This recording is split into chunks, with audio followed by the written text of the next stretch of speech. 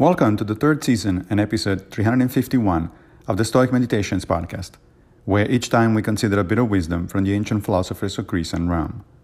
I am Massimo Pigliucci, a professor of philosophy at the City College of New York, and I will guide you through this reading. Today's reflections come from Seneca in Letters 96:3. But come, did you not know when you prayed for long life that this was what you were praying for? A long life includes all these troubles, just as a long journey includes dust and mud and rain. Continuing yesterday's theme, Seneca reminds his friend Lucilius of the trade-offs built into being human. Sure, everyone wishes to live longer, other things considered. These other things typically include decent physical and mental health, financial security, and so on. But of course, the longer one lives, the more trouble is likely to come one's way. If you live long enough, for instance, you are increasingly likely to outlive a number of your family and friends, so you need to be prepared to face loss and loneliness.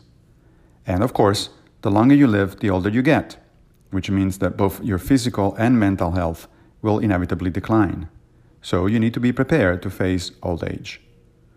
The Stoic attitude, therefore, is twofold. First, it is not a given that living longer is necessarily a good thing. Second, and relatedly, we should think of life's challenges as a series of opportunities to test our virtue, thereby improving as human beings.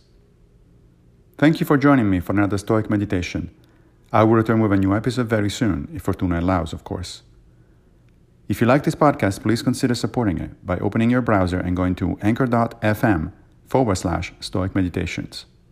Also, please take a minute to give the podcast a good review on whatever platform you're using to listen to it. Thank you.